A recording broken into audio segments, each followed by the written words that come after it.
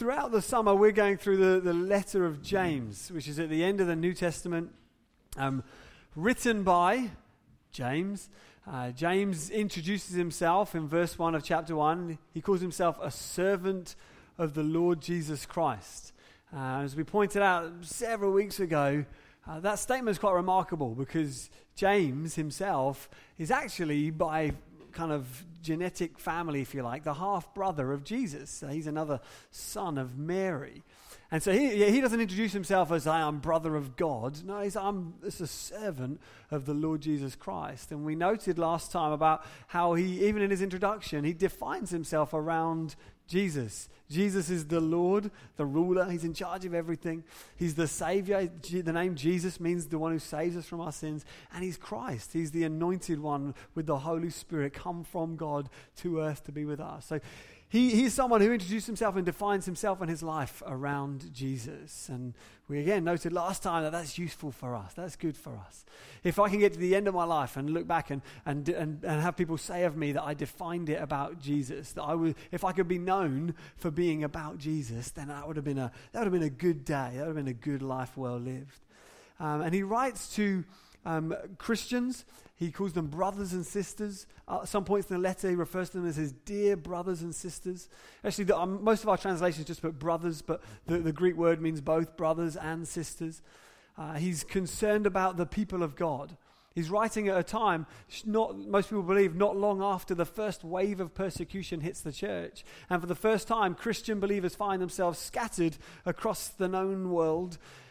And he's writing to them as the leader of the church in Jerusalem, wanting to encourage them to grow in their faith, to press on in their faith, to apply their faith, to live out their faith. And he writes it from the heart of a pastor to the people that he loves. So brothers and sisters, my dearly beloved, and all of that.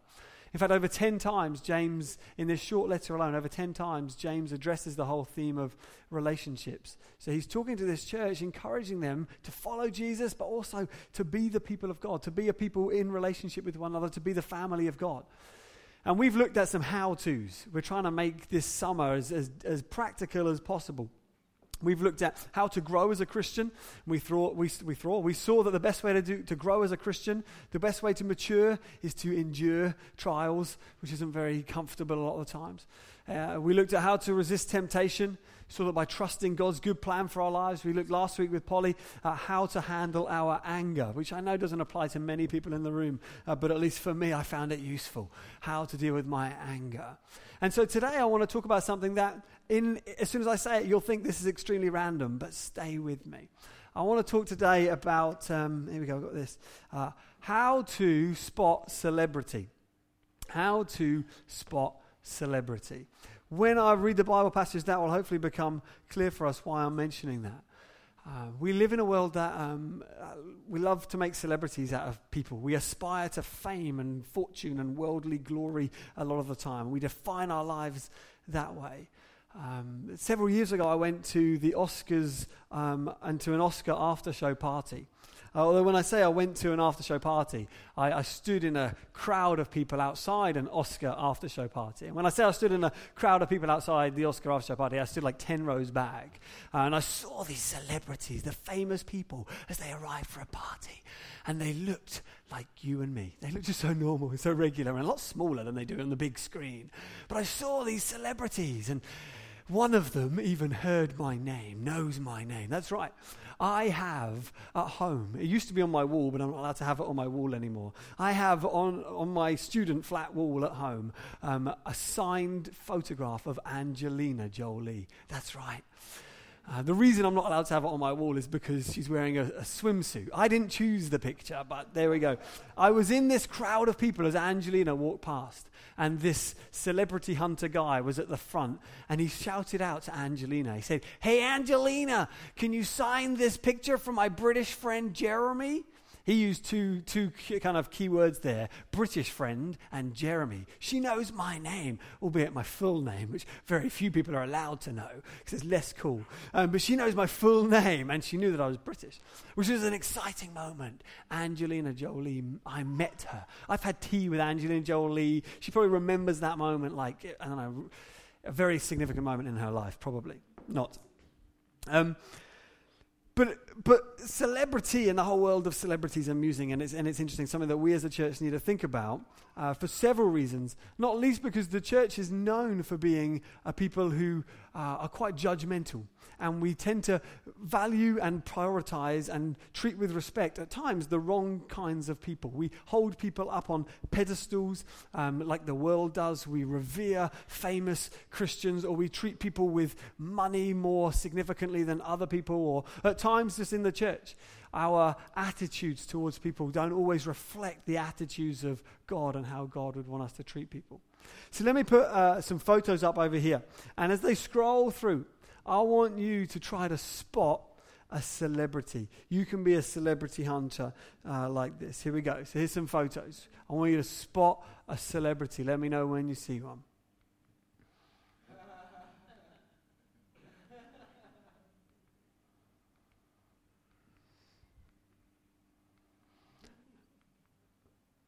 There we go. Okay, we'll come back to that list in a moment. I wonder if you saw any celebrities. What I'd like us to do today is, since it's summer, we're going to try to be a little bit more informal and relaxed. So I want you to find a person next to you, and we're going to have a couple of discussion points today. Try to engage us all. So my first question that I'd like you to discuss with the people around you is this: what is celebrity, and who gets to decide?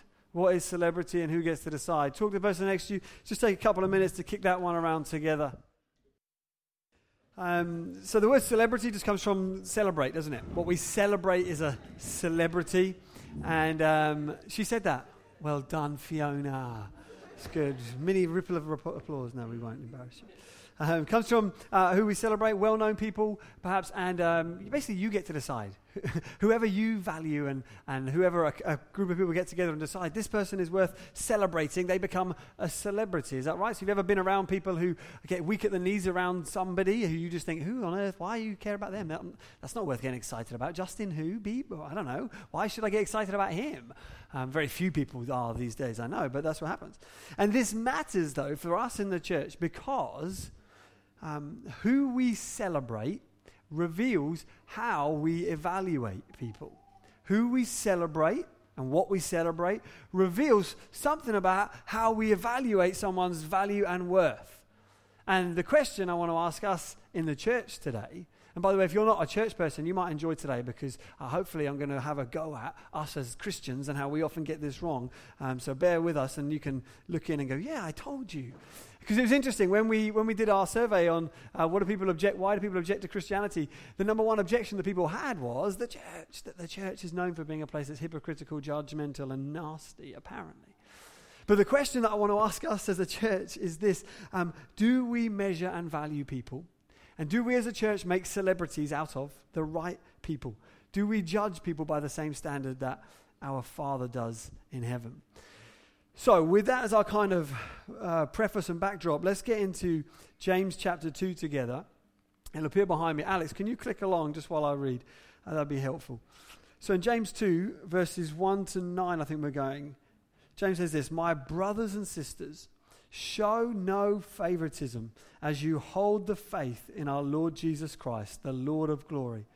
For if a man wearing a gold ring and fine clothing comes into your assembly, and a poor man in shabby clothing also comes in, and if you pay attention to the one who wears fine clothing, and say, 'You sit here in a good place,' while you say to the poor man, 'You stand over there,' or 'Sit down at my feet,' have you not then made distinctions among yourselves and become judges with evil thoughts? Listen, my beloved brothers and sisters, has not God chosen those who are poor in the world to be rich in faith and heirs of the kingdom which he has promised to those who love him? But you have dishonored the poor man. Are not the rich the ones who oppress you and the ones who drag you into court? Are they not the ones who blaspheme the honorable name by which you were called? If you really fulfill the royal law according to the scripture, you shall love your neighbor as yourself, you are doing well. But if you show favoritism, you are committing sin and are convicted by the law as transgressors or as law breakers." Favoritism. You might say, I'm not guilty of favoritism. I'm not guilty of favoritism. But all of us make snap judgments about people, or we prefer one group or one type of person to another.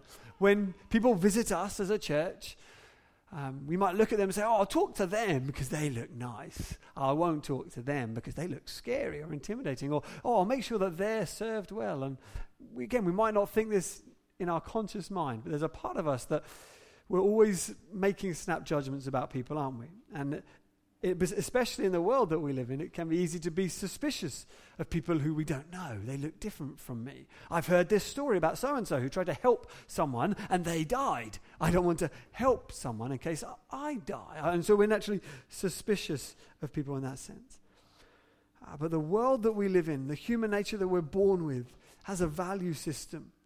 And a system, it seems, that is different from Jesus. We, especially I suppose in our society, we value youth over age, gift over character. It doesn't matter that you steal or that you lie or that you this or that. You're very gifted. Let's listen to you. Let's learn from you. Or we value perhaps knowledge over wisdom. And in church life, we can be just as guilty of this as anyone else. So we make sure that we applaud the worship band, give them a lot of public honor and acclaim. Thank you so much. Oh, so everybody sitting there goes, oh, those are the important ones. Or we give me a microphone. You have to listen to me for an hour if you're lucky. But those who really serve and work behind the scenes, we don't often know their names. We don't often think to thank them. We don't often applaud them like we should. And is that a problem, perhaps? Is that a symptom of our favoritism?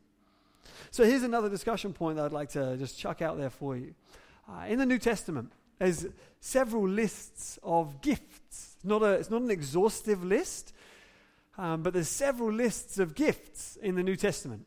Gift of exhortation, giving, leadership, mercy, prophecy, service, teaching, administration, evangelism, and so on.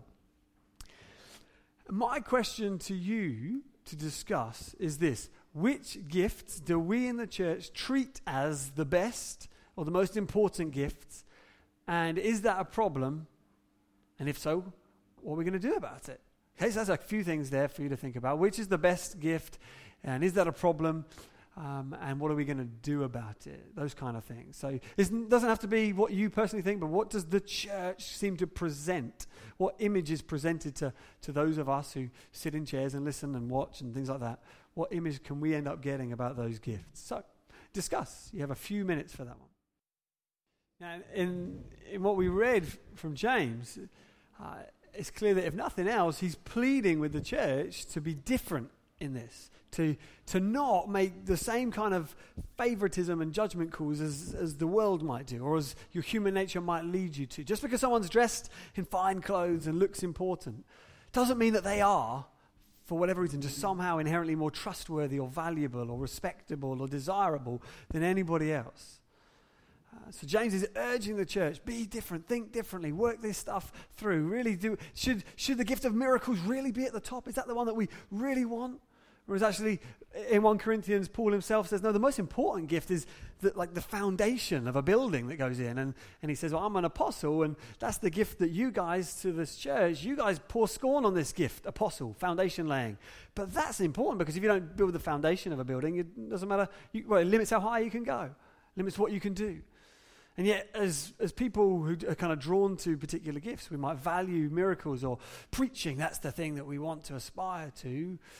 I want the gift of the words of knowledge so that I can just tell you what you had for breakfast. And you'll be like, wow. And you'll think that I'm like, wow. And I can make a name for myself if I have that gift. And I don't want administration because they don't get up the front very often. They don't get in the glossy magazines. I don't know.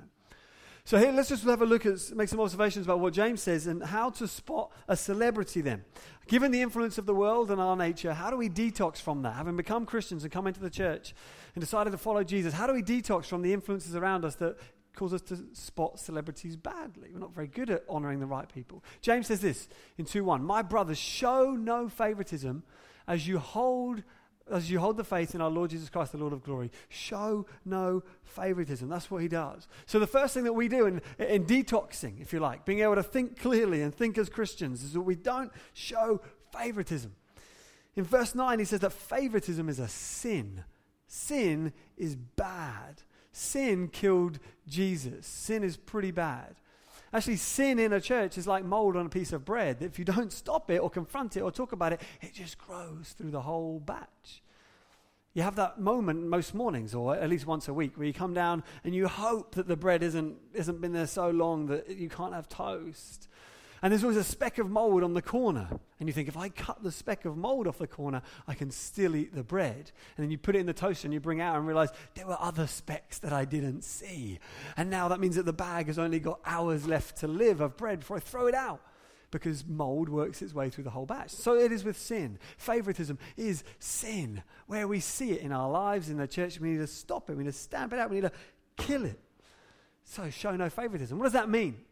Well, first of all, what it doesn't mean is it doesn't mean that we're not supposed to show due respect and honor to people who deserve it.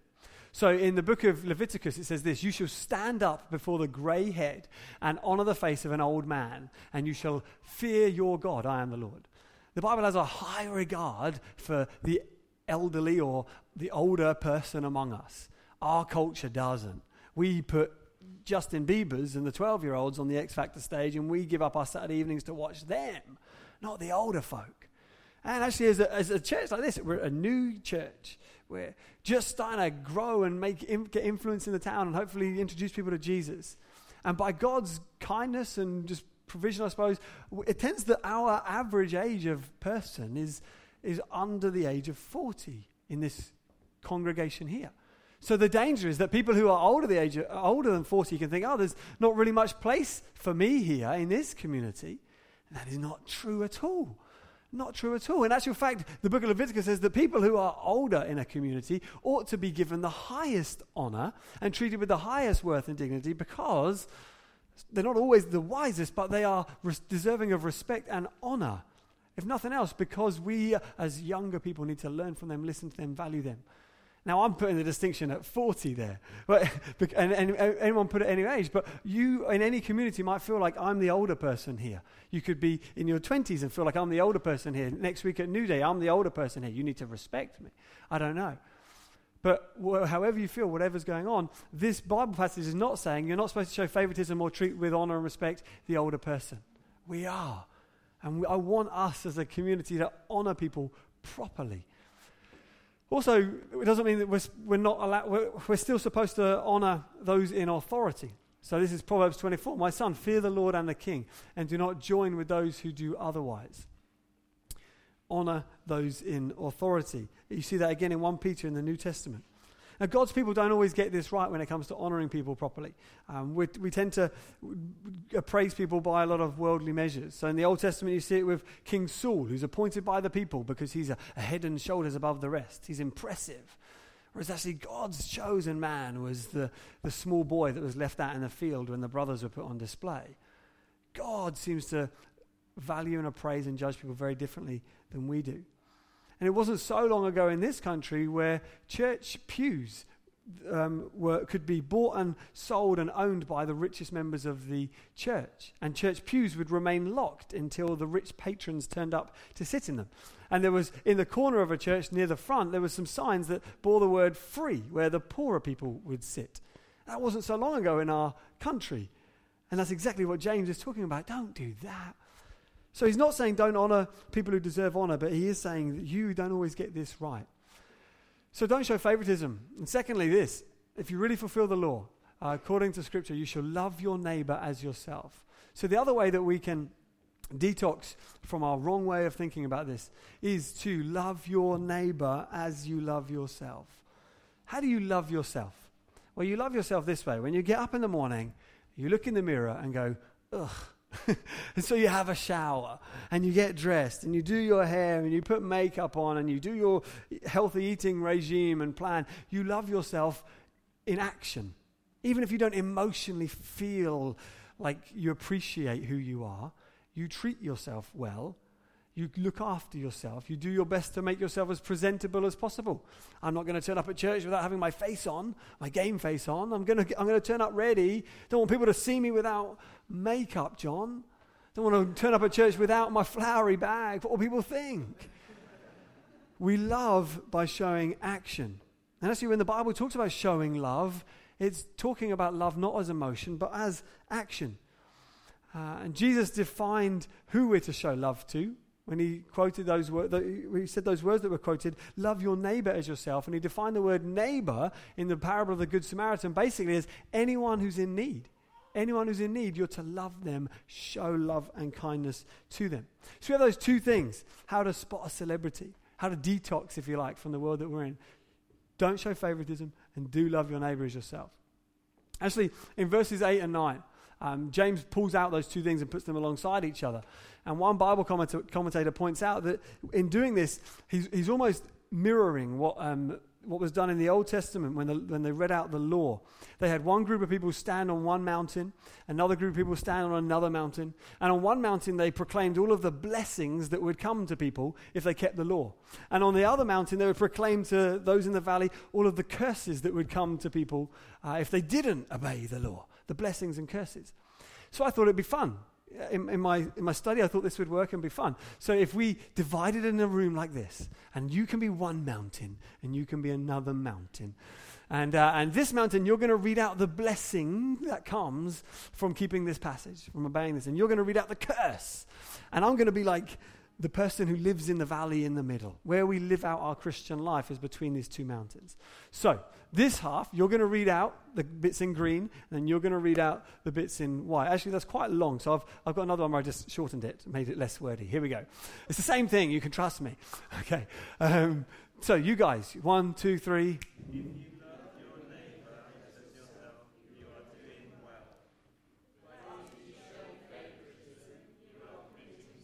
Wow, I feel so like I'm in a room of robots. Here we go again, with some emotion right now and some gusto. Okay, imagine this. I am Joe Christian, just trying to live out my Christian life, trying to work out what passages I should obey, how should I follow Jesus, and you guys represent these kind of safeguards for me in my life, okay? And I want you to read these words out like you're trying to do me good and you're trying to save me from wrecking my life.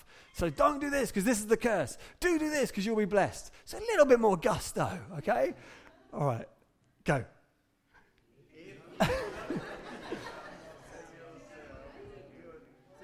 That was worse than the first time. It's because I didn't count you in, did I? Sorry. 1, 2, 3.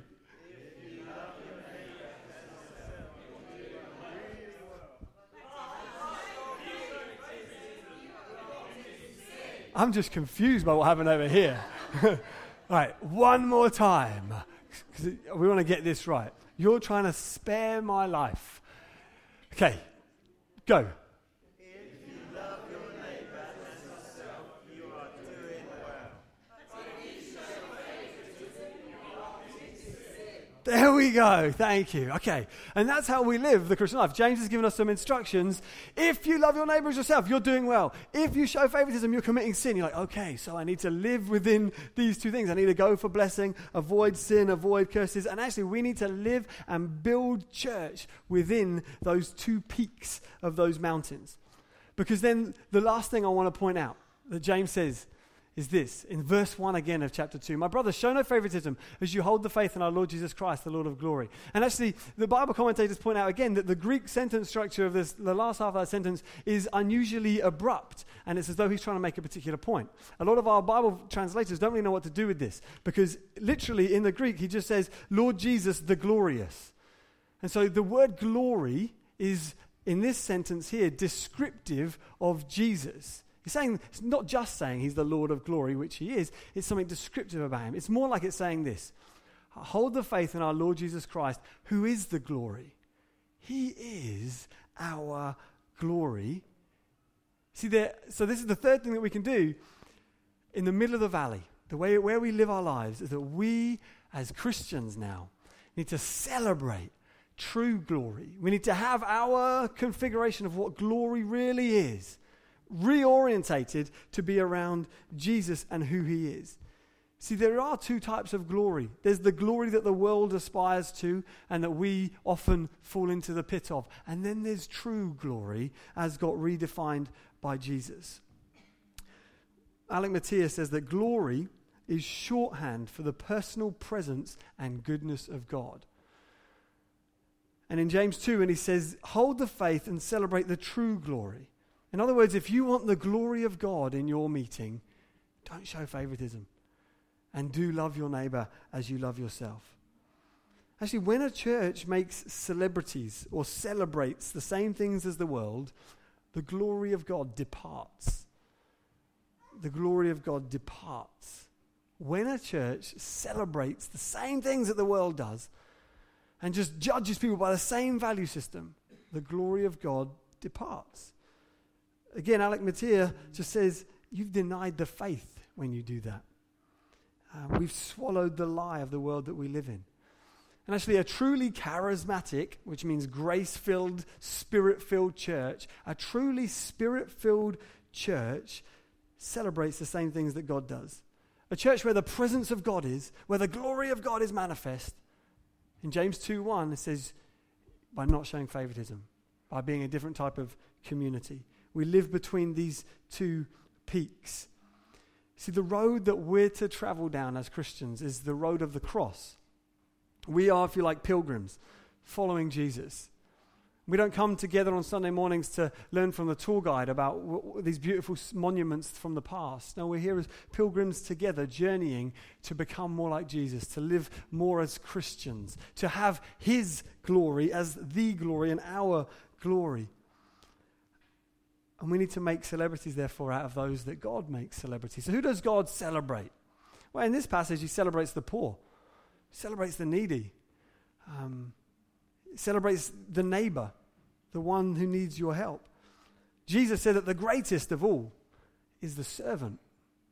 And in so doing, just with those three, the poor, the needy, and the servant, you see that Jesus' configuration of what true glory is so wildly different from ours. And we need to behave towards them in the same way that we might behave towards a famous person. People do a lot to go listen to famous people. We spend our money, our time, our energy, our emotion to be around famous people. In the church, it's the servant, the poor, the needy ought to feel like celebrities. Let me get you a cup of coffee. Have a seat. It's great to see you. Or as we're in the workplace, they're the people that we ought to be encouraging and loving and seeking out, because not just because it's a nice thing to do, but because actually that's the true glory. That's actually truly what's glorious and worthy of commendation and fame and honor and worthy of respect. So as a church, we can do several things. We can, I don't know if you've ever done this, practice some reverse gossiping. Get with a friend and when you're tempted to just say, have you heard about so-and-so? Do it the other way and say, have you heard about so-and-so? She has served her socks off for months and months and months. He turns up and plays drums every Sunday. Have you heard about how much he's given recently of himself, how he's spent his emotion and energy? Or did you hear about how God's taken that family on a journey of generosity? Practice some reverse gossiping. Let me tell you about someone I met. They'll never appear in a glossy magazine, but they're the real powerhouse of the church. This lady prays every day for the church, prays every day for her neighbors, prays every day for her family. She's up in the night praying. They're the celebrities of church life. There'll always be a new person at the front to tell you what the Bible says, but the real pillars of a community are the people who day in, day out, week in, week out, month in, month out, serve, love, give, pray for, make meals for, visit. Without them, there is no church. There's just someone in front of the cafe trying to tell you what the Bible says. Those are the real celebrities. And as a church, we ought to be such a counter-cultural environment that people grasp that and get that. Often when we, get people out the front and we give them flowers for anniversaries or we thank them for things that they've done, I get us to stand because I want us to do what we can, just symbolically standing to applaud, to honor them, to celebrate them, say, these are the real celebrities, the servants, those who look after our kids every week, who have babies sick down them by the end of the morning, who turn up ready for war. They put on their purple T-shirts and they know that today they're going to get sicked on. Today they might even have a child wee on them. But they're going to serve. They're going to get their hands dirty. Those are the celebrities. Those are the ones that we want to celebrate and honor and applaud. in the things that you do in your work life. Many of you are celebrities. I was talking to someone this morning who said she works in a hostel. Not that we all know who that is now. She works in a hostel. And during the weekend, there's been a lot of people coming to a hostel, like a hotel, and just urinating at the entrance of this hostel. And she's had to clear it up and get it cleaned up. You think, wow. But in heaven, they're going, look at the servant heart there. Look at, well, you might not have exuded that at the time, but look at how they're cleaning that up, serving, loving, giving, using their gifts, spending themselves on behalf of the needy, the poor. Those are the people that we're to celebrate. Those are the true celebrities. Let me just show you again this list of celebrities that we started with. You can spot the true celebrities. We can spot famous people, but can you spot a celebrity amongst this list?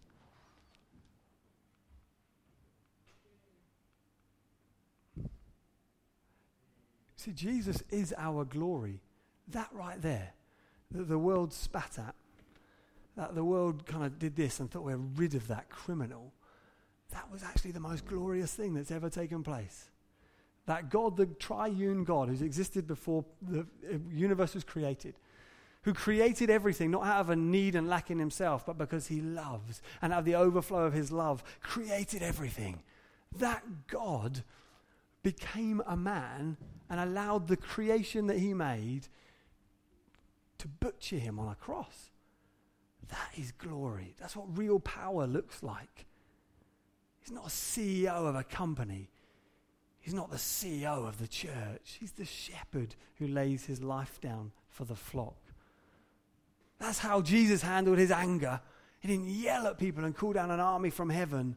He entrusted himself. He entrusted himself to his Father who judges justly. When Jesus was tempted to pursue a glory as defined by the world, when the enemy said, trust me and I'll give you everything, Jesus entrusted himself to the good God who has good plans and good purposes for him.